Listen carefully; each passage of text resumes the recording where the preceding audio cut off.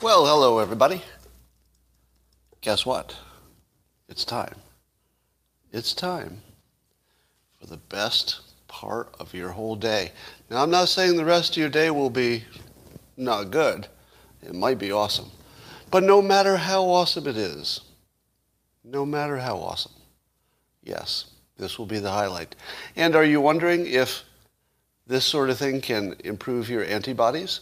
Well, according to a thing called science, yes, a lot. You've heard of a thing called placebos, right? That's right. A placebo works quite often. Not as well as the drug it's compared to if you do things right. But placebos work. So what does that tell you about the ability of your mind to influence your health outcomes? Pretty good. Pretty good. Unless it's just a statistical data problem. But I think there's something happening there. Secondly, we know for sure that if you're more relaxed and less stressed, you'll produce less. If you're more relaxed, you'll produce less cortisol, the stress chemical, and the stress chemical makes your immunity to everything go down. So yes, 100% guaranteed the people watching this live stream will be healthier than other people. Because you have the benefit of all this relaxing content. Things that take the edge off. Things that make you feel better. Things that make you feel smarter, more capable, more confident. You put all that together, what's that do to your antibodies? I think you know. I think you know. Well, there was a recent study that showed that 0 people watching my live stream have died of COVID. I don't think that's a coincidence, do you? No. How would you like to take it up a notch? I know you would. How about all you need is a cup or a mug or a glass, a tankard, chalice or stein, a canteen, jug or flask, a vessel of any kind. Fill it with your favorite liquid. I like coffee. And join me now for the unparalleled pleasure. The dopamine hit of the day, the thing that makes your antibodies line up and sing. It's called the simultaneous sip, and it's happening now. Go.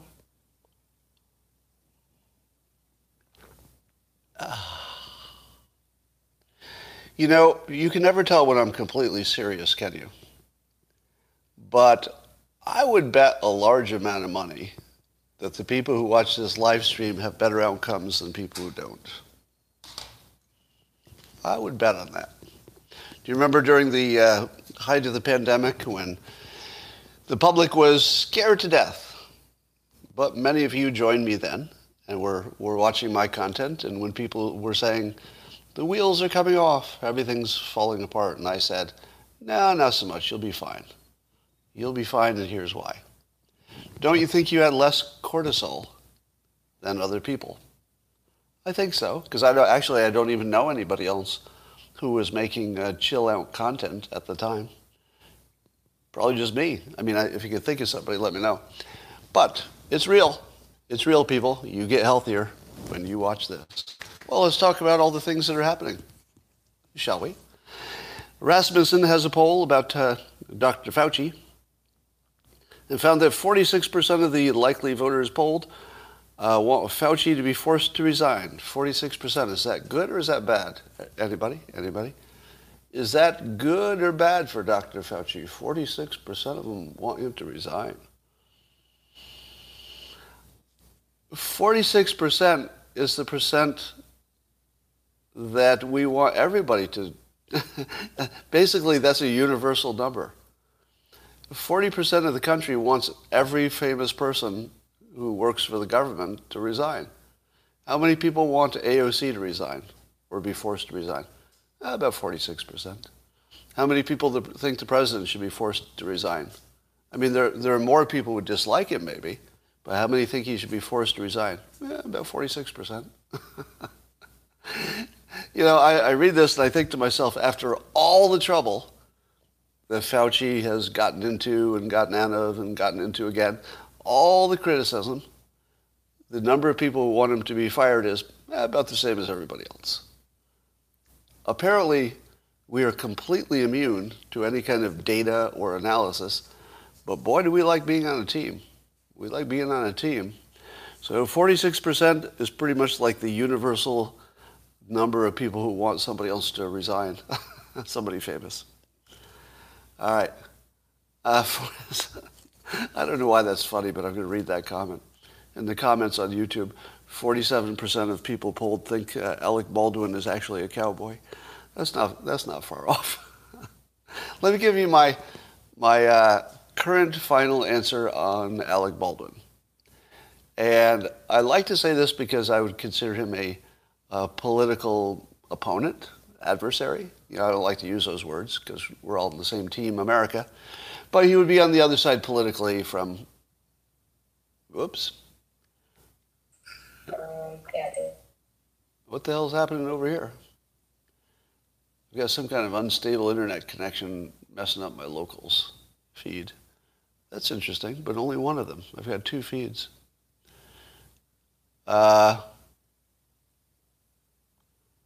got two feeds. I'm going to turn another one on. Let's see if I can cause this to work. Technical problem being worked out. Oh, permission denied. Oh, that's interesting. Well, let's see if I can reconnect this. Might be a way to do it. Hold on, YouTube people. Hold on. Oh, for some reason it looks like it's working now. Interesting. Let's try this. Damn Rumble. Somebody's blaming Rumble. All right, there we're back. Wasn't such a problem after all. All right, I was in the middle of saying something so fascinating that I can't even remember it. Does anybody else remember what I was saying before I got sidetracked? Anything? Anything? All right. But anyway, hypnosis and antibodies. It's real. What was I talking about? Tell me. Oh, Alec Baldwin. I guess that didn't matter. All right. I think Locals is back, right? I think Locals is back working. It looks like it is. I've decided that Joe Biden is what I call the stem cell president. The stem cell president. You're going to like this. If you didn't see me say it on Twitter, you're going to like it. You ready? What is the process in the United States for replacing a vice president? Not a president, but a vice president. What's the process if, let's say, a vice president were to resign, or to be, I don't know, impeached, or maybe have a medical problem and have to leave? What would be the process? Well, it turns out that Biden would appoint somebody, and then Congress would vote by a simple majority. No, we're not talking about line of succession. So it has nothing to do with Pelosi. Pelosi is who would take over if the first and second in command were incapacitated at the same time. We're not talking about that. So forget about line of succession. That's not the conversation. We're talking about how to replace a vice president. Just a vice president. So a vice president quits, let's say, and the president simply nominates another Democrat in this case, and then because Democrats have a majority, and also because historically the country likes to have a vice president, you know, we don't like to go without a vice president. So as long as the president nominates somebody who's not horrible, you know, somebody who's an ordinary person within that party, generally you can expect to get a quick agreement. You know, maybe even from some Republicans who just are in favor of the idea of, you know, good continuity and keeping tradition. So here's our situation. It looks like maybe even the people on Biden's team didn't really ever expect him to go 4 years. Can we all agree on that?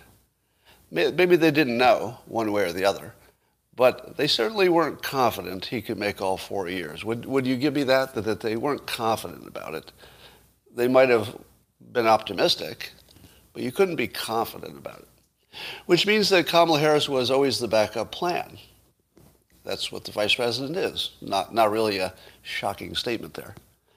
But I think they were surprised at how poorly she performs. I was.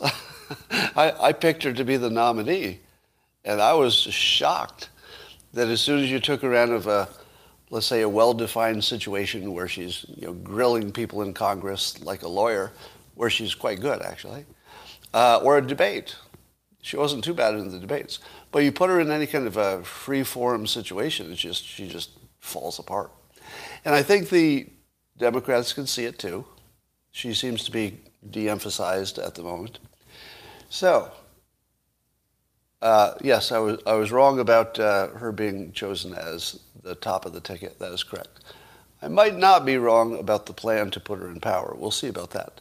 But let's say, this is just speculative, let's say that the Democrats who are really pulling the power strings behind the scenes, they say to themselves, we can put anybody in the presidency we want now, because they can. All they have to do is find a reason for Kamala Harris to resign before Biden does. You see this play? Biden just has to pick anybody who can get through Congress, and that's probably a pretty big menu of people he could get approved.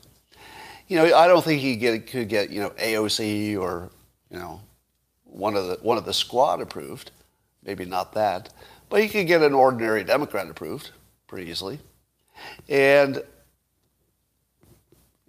effectively, the Democrats can pick anybody they want for president for now, right? Now, I'm not wrong about any of this, am I? Give me a fact check. Can a vice president resign? Yes. Is the process to replace him that the president picks somebody new and Congress approves by a simple majority? That's important. They don't need 2/3. Just a simple majority, and they have that. And is Biden likely to make it 4 years? Probably not. I don't even think his own team assumes that. So we've created a situation where he's the stem cell president. He can be turned into any president they want who's also a normal Democrat. Normal Democrat. How many people have ever thought of that before? This play is right here. It's right in front of you. If you see any moves for Kamala Harris to leave the job, you don't know who your next president is going to be, but it won't be based on democracy, that's for sure. All right, so that's interesting. There's a story about Reid Hoffman, billionaire founder of LinkedIn, and he was one of the PayPal mafia people, meaning one of the startup people on PayPal before LinkedIn. And Reid Hoffman teamed up with George Soros. You've heard of him, right? Anybody? George Soros, another billionaire. And they're creating a media firm to, quote, combat disinformation.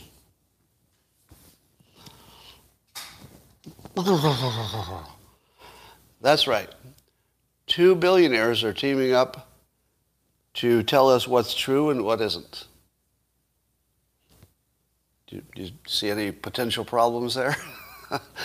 Does anybody see any potential problem? That looks good, right? Hey, billionaires trying to help us with information. Yes. It's nice that they're going to help us understand what's true. Because I don't know if you knew this, but you don't know. And they do. Or the people they hire will know. And interestingly, although apparently nobody in the world can figure out what's true, these 2 billionaires have figured out how to get some people who do know. Apparently there are people who can tell what's true, and they haven't been telling us. I hate those people. Think about it. There are people who know what's true, and they haven't been telling us. Why don't the people who know what's true tell us what's true instead of all the liars? Well, hopefully, Reid Hoffman and George Soros will solve that problem by getting some totally credible people that I'm sure you will believe to tell you what's true and what isn't. All right? It's called Good Information, Inc. And they're going to fund and scale businesses that, quote, cut through the echo chambers with fact-based information. Fact-based. No more of this opinion crap. No more of this conspiracy theory crap. We're going for fact-based information now. It even plans to invest in local news companies. Do you see any red flags there? Billionaires owning the news. Huh. Well, there's a billionaire that owns the New York Times, and it's not like they're producing any fake news. What? They are? The New York Times produces fake news, and it's owned by a billionaire? Well, that's weird. But at least we have the Washington Post, because what? The Washington Post prints fake news, and it's owned by a billionaire? How could that be? How could that be? Because billionaires don't give you bad information. That's not what they do they? So here's an example of why you should trust this entity. At first I was worried that maybe they would be biased themselves. Please check out Rogan's podcast with Jewel. She doesn't use these words specifically. It's all about talent stacks. Oh, interesting. So there's a Joe Rogan interview with Jewel that looks interesting in terms of understanding her systems for success. Anyway, back to my point. So one of the people who's going to run this new Good Information Inc. points out that they're not going to be all just left-wing stuff. It's not going to be a bunch of just left-wing stuff. Don't worry. And one of the examples given of their fact-based information process is she points to The Bulwark.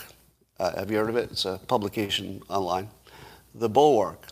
As a center-right news site founded in opposition to Trumpism, as an example of the type of center-right news outlet it could fund. So, just an example, they haven't funded it, but they could fund something like The Bulwark. Have you ever heard of The Bulwark? Have any of you seen an article from The Bulwark? Because I have. Do you know which articles I've seen from The Bulwark? Not a true one yet. Not a true one. Because the only time anybody sends me to read an article is when they have fake news, which has been often enough that the only news I've ever read in The Bulwark was obviously untrue. Like, I'm talking about the obvious hoaxes, the Trump called, neo-Nazis fine people hoax, that sort of hoax. The ones that are fake just by looking at them, I was like, that's not true. That's what The Bulwark is. If you said to me, name a bunch of fake news entities from this list, I would have picked them out immediately as one of the fake news sources. So literally a famous fake news source that's anti-right is their example of how they won't be biased because they'll pick a fake news source that says they're on the right but also criticizes the right with fake news. So don't worry. They've got this bias thing taken care of. Why should you be worried that Reid Hoffman is part of this? Anybody? Let's see how informed you are about your billionaires. So this will be sort of a trivia question, but useful, right? Yeah. So Reid Hoffman founded LinkedIn. That's a fact, but that's not directly related to my point that I'm going to make. Why should you be worried specifically that Reid Hoffman is involved? What do we know about him besides billionaire founder of LinkedIn? He knows how to get things done. That's good. Yeah, he's very effective. We know that. Connected, effective, very smart. I don't know if you know how smart Reid Hoffman is, but whatever you think is the smartest person you know, he's in that category, right? Somebody says his ethnicity. No, that's not what we're going for. That's not what we're going for. Here's what I know about Reid Hoffman. He understands persuasion. A lot of what you see in the stickiness of social media was invented by Reid Hoffman. I forget what process it was specifically, but I think he was behind the idea that made things network sticky. The recommending your friends. I think he was behind the technology that seems obvious now, right? Isn't this the most obvious thing? If you're using an application that says, why don't you invite your friends? I think he invented that. And I would offer that he probably knows more about psychology and persuasion than any of the billionaires. I'm not positive about that. Elon Musk is up there too. Elon Musk was on the PayPal mafia with Reid Hoffman. So by the way, Reid Hoffman and Elon Musk, their first startup, well, one of their first successful startup, I guess, the big one, PayPal, was together. Reid Hoffman isn't like other people. He has a deeper understanding of, by the way, I've met him and talked with him briefly. So I have a tiny amount of interaction with him personally. But even in a tiny interaction, you talk to him for 5 minutes and you know you're not talking to a regular person. You're talking to somebody who's operating at a really high level. Sort of, Peter Thiel level. Yeah, Peter Thiel also from the PayPal mafia. So we're talking about people who are extra smart, and he's fairly anti-Trump, right? He's extra smart. But he's smart in a persuasion, brainwashing kind of way. The difference between persuasion and brainwashing, of course, is just your intention. If your intention is positive, then it's just called school. And if your intentions are bad, it's called brainwashing. So we don't know what his intentions are, but he is anti-Trump. So one would have to, make an assumption, which we can't verify, but make an assumption that it's sort of a tool to work against Trumpism, so to speak. And he would be one of the best brainwashers of all time. You worried? This would be the first time I've seen somebody who would have my kind of skill for persuasion on the other team totally powered up. Because I don't think he was really as active before. It looks like he was active, but he's taken it to another level. He is a master persuader. He has Trump-like skills, but he puts them to use behind the curtain instead of in front of the curtain. Trump's a in front of the curtain persuader. People like Thiel and Musk and Hoffman are behind the scenes persuaders. Some in front, but mostly behind. I'm really afraid of this one, honestly. I'm afraid of how powerful this could become just because of the people involved. All right, here's a better model for figuring out what's true. I'm going to put that out there. Internet dads, like me. So this is not a name I came up with myself.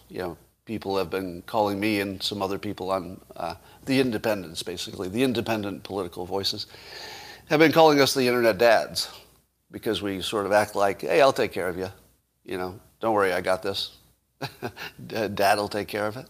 And I feel as if we Internet dads team up with, let's say, an informal group of fact checkers, it's really powerful. I don't know if you've watched the model that I've been sort of A/B testing here for a while, which is that whenever I see a sketchy claim, which you see every day on Twitter, I'll take the sketchy claim and I'll send it over to my two most productive, smartest, analysts who can look at pretty much any claim and tell you where the BS is. They can spot it pretty quickly. So one is Andres Backhaus, and one is Anatoly Lubarsky. And their responses are just insanely productive, right? I don't know if it's all right. I'm not claiming there's anybody who gets everything right. I'm just saying that when they weigh in, you just see it differently. The moment they weigh in, it's like, oh, this study is crap, here's the reason, here's where they got the data, it's already been debunked, that sort of thing. Now, where I'm a little weak, I realized today, is the legal stuff. But I do also have a whole bunch of lawyers who follow me on Twitter, etc. So although I haven't formally activated that kind of a network, I could just ask a legal question. I think your Robert Barneses, etc., would weigh in and answer the question. So the Internet dads have these informal, just if they have a big enough platform, they have this informal group of fact checkers, all right, who just come in and say, yeah, that's true or not true. And I also, you may have noticed, I have quite a few doctors who follow me. Now, the doctors follow me for an interesting reason, which is some number of doctors have figured out that they missed some lessons in medical school. persuasion, for one, communication for another, and maybe even some rationality in terms of comparing the right things and statistics, etc. So I get a lot of doctors who are just trying to add a little to their talent and skill that's directly related to what they do. So at this point, if you send me a rumor or a claim, I can fairly easily on Twitter just put it open to comments. You read the comments, and you're really going to know more about it. I'm not going to claim we can always get the right answer. I'm just going to claim that if you look at my Twitter questions and then the answers given, it's way better than any other source of understanding the world that I've seen. Yeah, let me make that. Yeah, Ron Coleman's another attorney. There are a bunch of them who retweet my stuff fairly often. So I know I have legal advice. I know I've got medical, and I've got economics and data analysis. So any of those fields, while not an expert myself, I can find somebody who will give you a pretty good answer. Don't you think that's a better model than whatever this is going to be, the Reid Hoffman thing? Now, I would also say that those people that you're calling your internet dads, they might lean a certain way, but we're not wed to any philosophy, I guess. Well, maybe we're wed to philosophies, personal philosophies, but we're not wed to any party, right? And name anybody you think you'd call an internet dad, whatever your definition of that is, and whoever you pick, and ask yourself if they're a slave to a party. And the answer is usually not. Somebody's mentioning Michael Schellenberger. Now, there's a great example.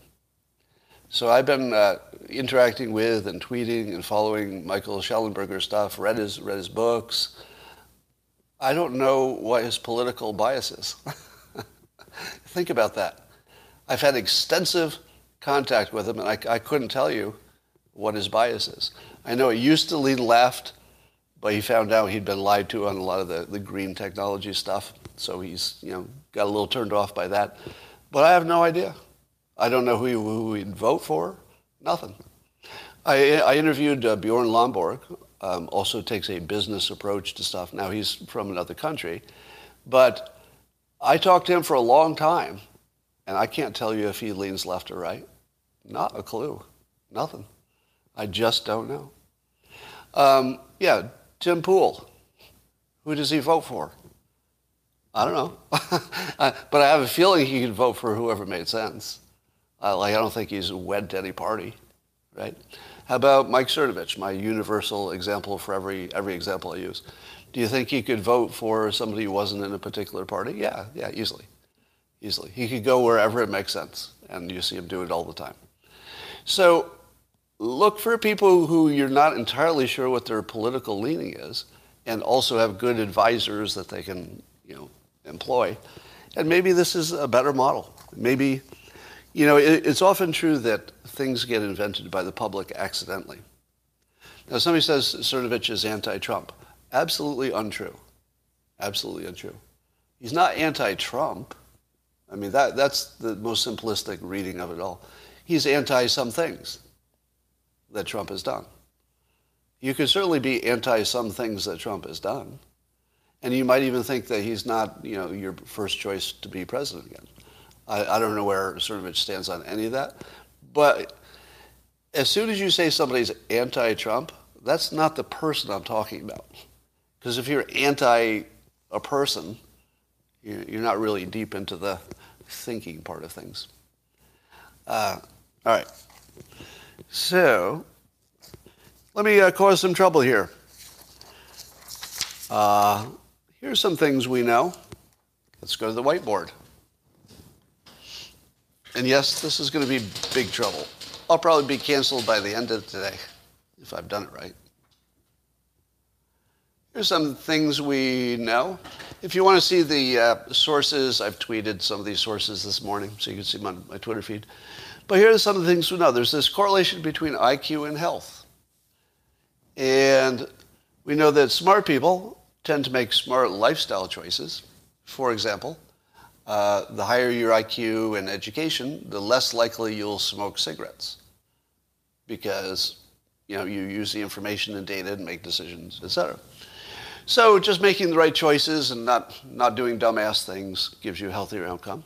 Now, of course, I'm not talking about every smart person. We're just talking about the average, right? Smart people tend to be richer, and that allows them to live in lower crime neighborhoods and associate with fewer bad influences and maybe get better health care. And maybe even if they're rich, they can get a prettier or more handsome mate, which is a signal for health. The more attractive people are, on average, the healthier they are. So you can see lots of mechanisms where smart people would end up healthier. There's also the notion that intelligence is probably a general indicator of health, because if your nervous system supports high intelligence, or your neural network, I guess. Apparently, if you have a fast neural network, you're smart, but it's also a good indicator of health in general. So there's all this correlation. Now, here's where it gets dicey. What is your knowledge about whether people who are more vaccinated, are more educated people vaccinated or uneducated as a percentage? Do you know? In the comments, who is the most vaccinated category? The highly educated or the less educated? Don't know. The answer is the educated, yeah. So at the moment, and by the way, this changed over time. So I think early in the pandemic, when the vaccinations were brand new, there wasn't a lot of difference between the educated and the less educated in terms of whether they wanted it, because nobody had any information. But the higher educated people have been watching for a year or whatever it's been, and now they say, okay, we have more information now, and we're persuaded by that more information. So the educated people are far more likely to get vaccinated. Now, it could be also access and information and other things that are happening with poverty, so it's not just because people are smarter or more educated, right? Somebody says PhDs are lower. I question that. All right, I just saw a statistic go by that says PhDs have a lower rate of vaccination. I will make you a pretty big bet that that's not true. I've seen that data, by the way, but I don't think it's true. I'd make a really big bet against that. Would anybody take that bet? Anybody want to take the bet? And this is without research. It's just an assumption. Yeah, I don't think you want to take that bet. Anyway, there was a new study that found out, in Scientific America, found out that people who got vaccinated with the COVID vaccination, and by the way, don't assume that this is leading toward trying to get you vaccinated. That's not where this is going. All right. I'm just causing trouble here. That's my only objective. And by trouble, I mean a fun little mental exercise, right? That's the trouble I'm talking about. So there was a study that showed that people who got vaccinated had better health outcomes in general, even unrelated to COVID. They had fewer of all kinds of health problems. How do you explain that? How do you explain the fact that people who got vaccinated had lower health problems in general? Is it because the implication was that maybe the vaccination solves unrelated problems? Well, it wasn't because the vaccination solved a bunch of unrelated problems. Probably not. It's probably because the higher IQ educated people are getting vaccinated at higher rates, and they're just healthier in general. Now, Scientific America did a funny thing to try to launder the news that high IQ people are having better outcomes. Because you don't really want to tell a story about high IQ people doing things in society better than low IQ people. Why? Why do you never want to write a scientific story that says high IQ people are doing better than low IQ people in any context, whether it's health or economics or anything else? Why can't you do that? because it immediately turns into a racial discussion, right? Turns into eugenics and all kinds of stuff. So, Scientific America found a clever way to deal with that problem. So they wrote an article in which they had to talk about IQ having an outcome that was different for high IQ and low IQ. But they needed to make it go away also. So they did this little trick. This is the most clever thing that you'll see in a publication. They said, they laundered the correlation. And at the end of the article, they said, wait, yes, high IQ is related to good outcomes, but we also tested reaction time. And once we tested reaction time, the IQ correlation just disappeared. Because the people with good reaction times were the ones who had the best outcomes and the best health outcomes in general. And so it's really about reaction time. It's not about IQ at all. What do you suppose is related to reaction time?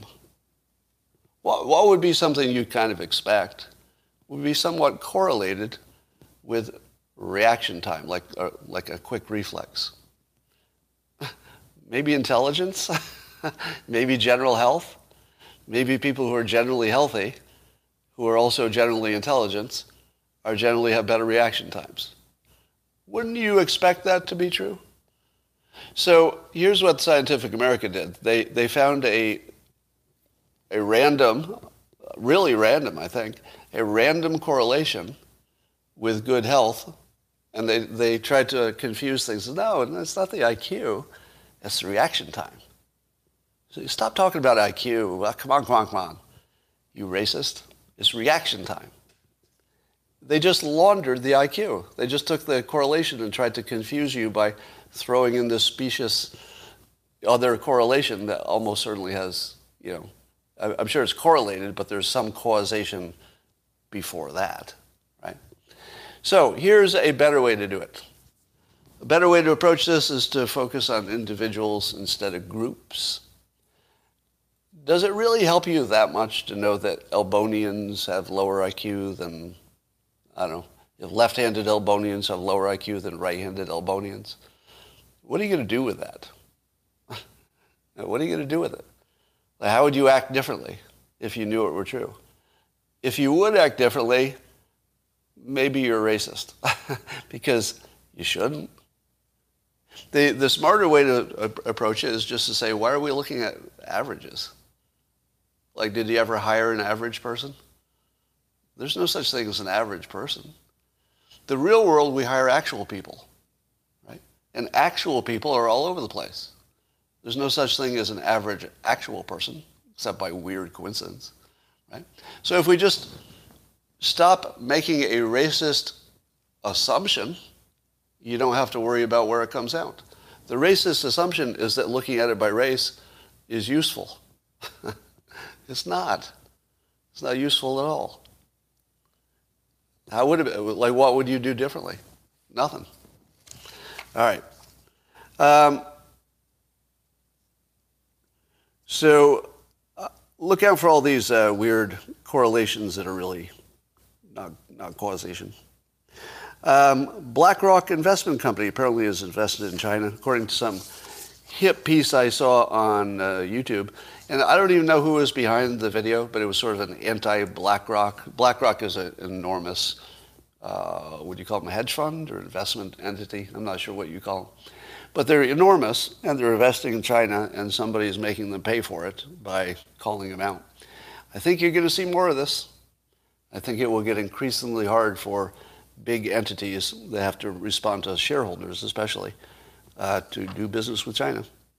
So the Kyle Rittenhouse situation is happening, and I don't see any chance that he is going to get convicted. Do you? Let me ask you. I would say if you put me on the jury for the Rittenhouse thing, there's no way that he's getting convicted. If you put me on the jury, because I would be the one person who held down, even if the rest of them wanted conviction. Don't you think there's a 100% chance that the defense attorney can get one of me on a jury? because I'm an absolutist on this. I'm a complete absolutist. I don't want to hear any nuance or anything. I saw him getting attacked, and I watched him shoot, and there doesn't seem to be any question about the video being accurate in this case. If there was some question about the video being accurate, but that hasn't even been alleged. It looks like everybody says what we saw is what happened. In that case, I don't see any case. I don't see any way he could possibly get convicted. Just doesn't seem possible. So what's going to happen then? There will be rioting and people will get shot that didn't need to get shot. So all the anti-gun people will do exactly what they don't want to happen, which is create situations where people will get shot. So I think Kyle Rittenhouse gets off, but let's give some balance to the story. I can't be a good internet dad unless I can give some balance to the story. I also would oppose, knowing what we know now, but it could change, Alec Baldwin going to jail or having legal problems for what he did. Now, let me be clear. From a gun ownership perspective, he's 100% responsible. Not 99.9, not 99.99, 100%. That's just the standard. We can't be flexible with that, right? All gun owners, I think, are on the same page. You just can't be flexible about that. The person with it in their hand is responsible, but that's not a legal standard. That's a gun owner absolute and needs to stay that way. But from a legal perspective, he did reasonable things that reasonable people can do. Not reasonable for a gun owner, but reasonable for a citizen. And I think that the courts probably should lean toward the reasonable citizen standard and not the gun owner standard, because I don't think the gun owner standard is. It's not designed for court purposes. It's designed to create a behavior that's an absolute behavior about safety. It's not really quite compatible with legal standards, in my opinion. So I don't think that Alec Baldwin should be faulted for the actual act of pointing the gun and pulling the trigger. Bad judgment, yes. Bad judgment, yes. From a gun owner perspective, very bad judgment, but not beyond a legal standard, I don't think, because he did have processes in place to make that safe, he thought. Now, as a producer who hired the crew, does he have some responsibility there? I'd say yes. And it looks like it's going to be somebody's insurance company is probably going to pay a lot of money, my guess. I assume there's some insurance that covers this, either the production or his own. So, manslaughter would require a reckless act.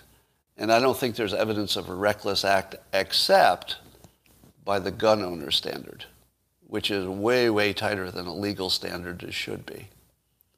So can everybody deal with the nuance? The nuance is that I agree with you, he's 100% responsible from a gun owner's perspective, and it has to be that way. But at the same time, from a legal perspective, it's got to be a little bit more common sensey. That's the way you'd want to be judged, I think. So that's my opinion. Neither Rittenhouse nor Baldwin should go to jail for anything they did. We got an update on somebody told me I'm pronouncing the name of this place wrong. Loudoun County. Loudoun. Can anybody give me the pronunciation? But it was the story about the boy, or actually the non-binary student, I guess, gender-fluid student, who wore a skirt, allegedly, and attacked a girl in a restroom in school, a girls' restroom, and had been accused credibly of a prior assault. Now, I had said when I heard the story, really, that everybody's concerned about some boy putting on a skirt as an excuse to go into the ladies' restroom and rape somebody. And I thought, really? And that happened exactly the way people were worried about it. Well, and I said, what did I predict? What I predict is, I don't think there's a skirt involved. I think there's probably an assault. I never doubted the assault. But I wasn't so sure about the skirt problem. The current reporting is skirt confirmed. Skirt confirmed. Andrew says in all caps, Andrew, let me explain something to Andrew Richardson. I'm telling you I was wrong. You shouting in all caps doesn't make me more wrong, but it does make you an asshole. So if you want to just stick with you being cool compared to me being wrong and admitting it in public, keep your higher status. Because the moment you yelled at me in caps, you were sort of worse than me. That's right. The whole point is you're supposed to be celebrating your victory, your intellectual victory over me. Don't ruin it with all caps. That's like surrendering. Enjoy your victory. Come on. All right. Now, do you remember what happened when I said Kamala Harris would get the nomination for the Dems, and she didn't, and she dropped out? Do you remember what I did? I doubled down. I said, I still think she's going to be the Dem nominee. I can't say that she is yet, so I'm not going to say that that isn't accurate, but it's close to accurate. Pretty close, isn't it? Do you remember when the Vegas shooter, all the smart people said it's ISIS? And I said, it's definitely not ISIS. And then ISIS claimed responsibility. Do you remember what I did? I said, it's not ISIS. I was right. So here's another one where I have been confirmed to be wrong. That student was wearing a skirt and was in the ladies' restroom. I'm going to double down and say that this story is going to fall apart in an important way. And here's the way that I think it'll fall apart. I think the skirt may or may not be true.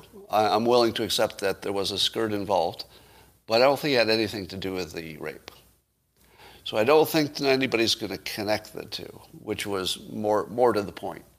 That connecting the two was the problem.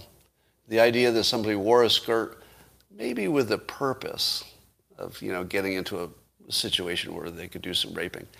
I don't think we're going to find out that it was ever a master scheme to get at the girls in the girls' restroom.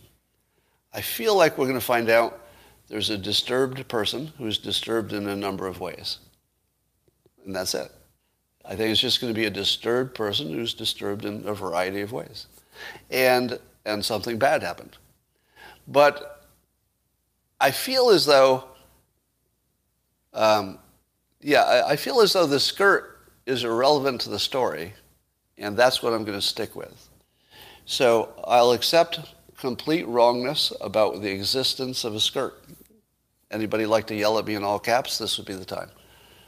Oh, actually, I'll give you an exemption. I'll give you a 60-second exemption in which you may, in fact, you're encouraged, to gloat at my wrongness in all caps.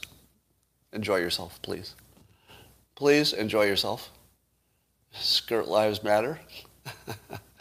Wrong, all in caps. Well done. Thank you. Freedom. I like lamp. Okay. Amen. All right. So we're good on that. Huma Abedin is coming out with a book, and apparently one of the blockbuster things we're learning in this book is that she once was invited by a senator, this was quite a while ago, years ago, invited by a senator that she'd been in some meeting with to come up to his place for some coffee. She was a single woman. It sounds like the senator was single. It's not mentioned, but let's say he was. And, well, actually, we don't know anything about the senator's status. But she went up to the senator's place to have coffee. The senator rolled up his sleeves, took off his blazer, made her some coffee. And then the senator sat down on the couch, put his hands around her shoulder, and leaned in to kiss her and was pretty kind of aggressive about it. And she said, no, sorry, I'm not here for that. At which point the senator did what? He apologized. He was like, whoa, I read the signals wrong. I'm very sorry. And then she said, and she regrets it, that she apologized to him because she was 24, I guess, and she was like, okay, in retrospect, I should not have apologized to him. It was he who did something. What is your take on that story? For those of you who might be female watching this now, let me, can I say something with one swear word? Can you send people away for just one? Just one? Anybody? I need permission. Can somebody give me permission for one well-placed F word? Anybody? Okay, I got one. I've got a little pushback here. Somebody doesn't want it. Okay, but the locals people are saying yes, so I think we're going to have to do it. Let me give you some advice for the ladies. Ladies, if a man invites you to his place, and it's just the two of you, for a beverage, be it coffee, be it alcohol, be it a very delicious vegetarian kind of a beverage, whatever that beverage is, if a man invites you, especially an attractive single woman, to his private place for that beverage, he has asked you if you'd like to fuck. And you said yes, probably. Not yes, definitely. But when you said yes, I would like to go to your private place to have this beverage you've offered, you, female listening to this, have told that man, I would absolutely be interested in fucking you. Pretty much tonight. Now, if you did not mean to send that message, here's why I'm informing you. Because if you send the message, I pretty much am up to fuck, and the guy leans in to kiss you, he may be operating on bad information. Our system doesn't make him, off the hook. The man is still required to, respond to the signals as soon as they are clarified, right? We all agree to that. And if it's a hotel room, it's pretty much guaranteed. So, I guess this is a cautionary tale. I suppose there could be such a thing as a 24-year-old who can be in a meeting with a senator and is still too dumb to know what an invitation to come up to his place really means. And the senator even said, oops, I read the signals wrong. No, the senator didn't read the signals wrong. The senator read the signals exactly as they were sent. They were the wrong signals. I think it was rather generous, very generous, for the senator to say he read the signals wrong. He didn't read anything wrong. The signals were crystal clear. They were sent wrong. So he read it right, it was just sent wrong. That's my opinion. But I don't think anybody got hurt, which is good. All right. Here's another one. I think we talked about that already. All right, I think I've got to go and do something else. This probably wasn't my best show, but I think it relaxed you just the same. I can feel your antibodies getting stronger even now. Wow. Yes, and apparently she only remembered her traumatic experience recently. How about come up to my place to listen to records? Yep, it all means the same thing. Here we go. Here's some data on the PhD thing. People with a master's degree had the least hesitancy, and the highest hesitancy was among those holding a PhD. Hesitancy. Hesitancy is fine, but I'm only going to doubt that the rate of vaccination is lower than other people. Now, I don't think the PhD rate of vaccination would necessarily be higher than the master's degree is, but I guarantee that the PhD vaccination rate is higher than non-college educated people. Anybody? Anybody? All right. That's all for now. Talk to you later.